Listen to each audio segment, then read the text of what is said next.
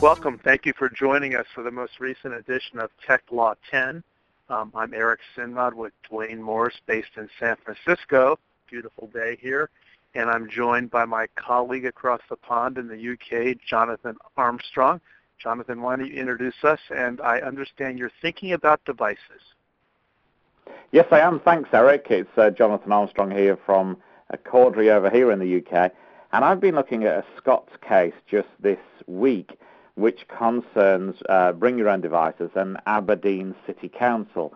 Now, Aberdeen Council obviously have, in common with a lot of local authorities, a lot of employees. And one of those employees decided to take some work home to do on an evening. Not unusual, you might think. He or she, we don't know who that is, and the identity of the individual has been redacted by the authorities. That person, anyway, worked from home on a non-council-owned personal computer. And we don't know exactly what happened, but we think that that individual perhaps used a memory stick or perhaps created a document from scratch, maybe in Word, on their personal computer with the intention of presumably taking that back and inputting it into the council system once they'd done it. So far, so good. It's what people have done, I guess, throughout the years, ever since we had home computing back, I guess, 20, 25 years ago now, that some people might have a half-finished document, do a bit at home on their own PC, and then take it into work. But here's where things have changed, I think.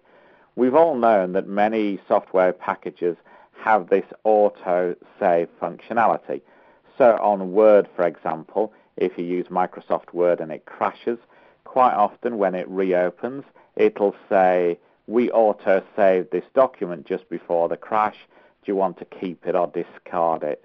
So if you can remember that as a concept. So where does that data go when it's auto-saved by Word? Obviously, it's saved on the computer's hard disk, so on the computer's memory.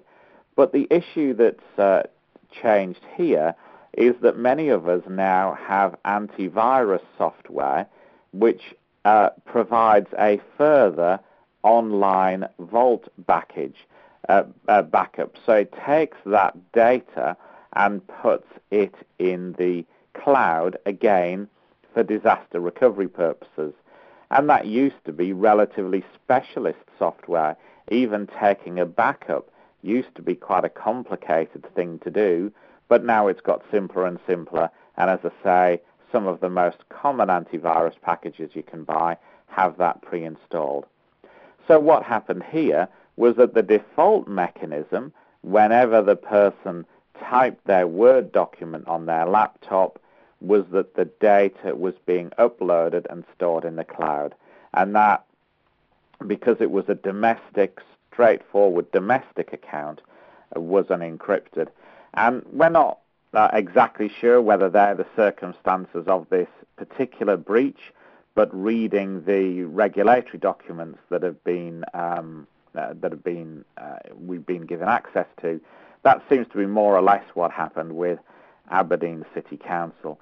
Now, unfortunately, the person had some sensitive data on their website at home, on their PC at home in this document they'd created, and because the data went into the wild, the Data Protection Act applies, because the data controller had, in this case the council, hadn't taken adequate measures to ensure that non-council equipment wasn't used. And so as a result, the local authority has had to promise that it will take various steps to make sure that this doesn't happen again, including training, including making sure that documents are destroyed, including things like protecting portable and mobile devices, laptops, portable media, to try and make sure that this doesn't happen again. And the local authority have also agreed to pay monetary penalty, what's effectively a fine to the UK data regulator, the ICO. And it seems to me that this case actually, I think, is a pretty common scenario, certainly in the UK, and I suspect further afield, that the working day just isn't long enough for many of us, and we do take stuff home to work on, and sometimes that data is, that includes personal data, and sometimes sensitive personal data. And for most organizations, the challenge will be, I think, not to ban employees from working at home, because that just won't suit the organization and won't suit the individual's way of life, but it'll be on things like making sure that any backup is done on the company's secured network rather than on a private network.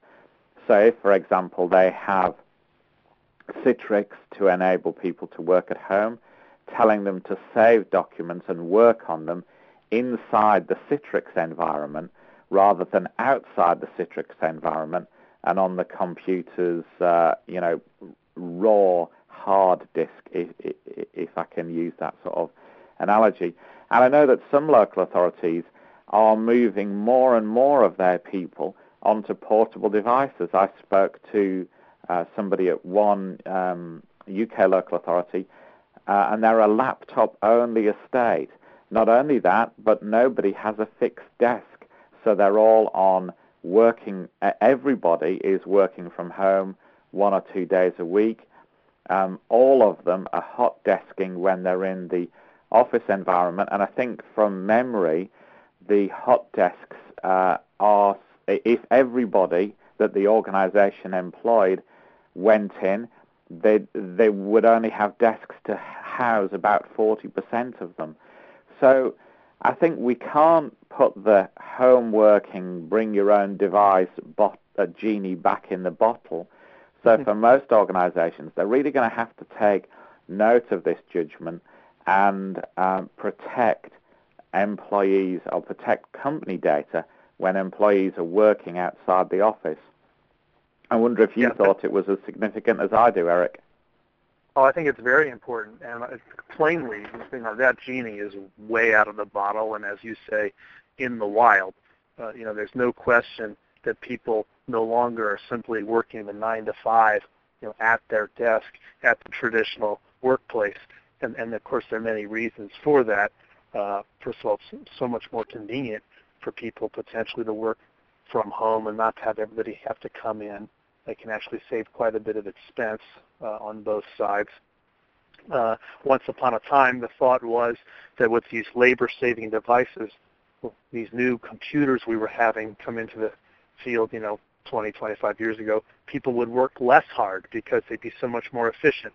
Well, in fact, the opposite is true. Now we're able to work, round the clock, and human nature being competitive as it is in the marketplace, that's what people do.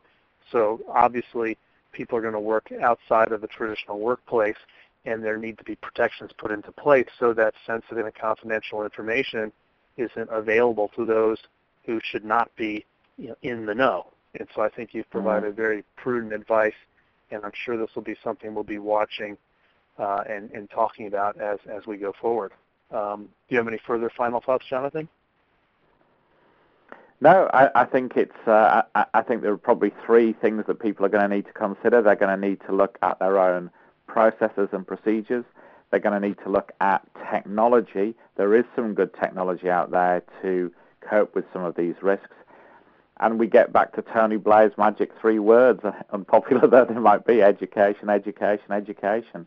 We're going to have to put training programs in place, get people's hearts and minds, and get them to buy into the need to keep data secure.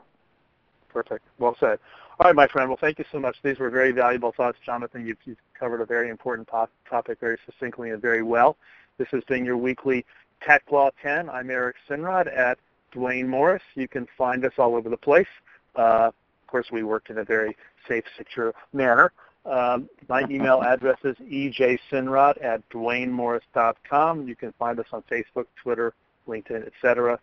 Jonathan always does the honor of having the final word. Yeah, thanks very much, Eric. Thanks for the kind words. jonathan.armstrong@caudrycompliance.com. If anyone wants a copy of the undertaking in that particular case, then I'm happy to email a copy over to them. We'll discuss this in the LinkedIn chat room as well. And do please tune in again next week when we'll have thought of something else relevant to discuss with your help. Thanks for listening. Bye now. Education, education, education.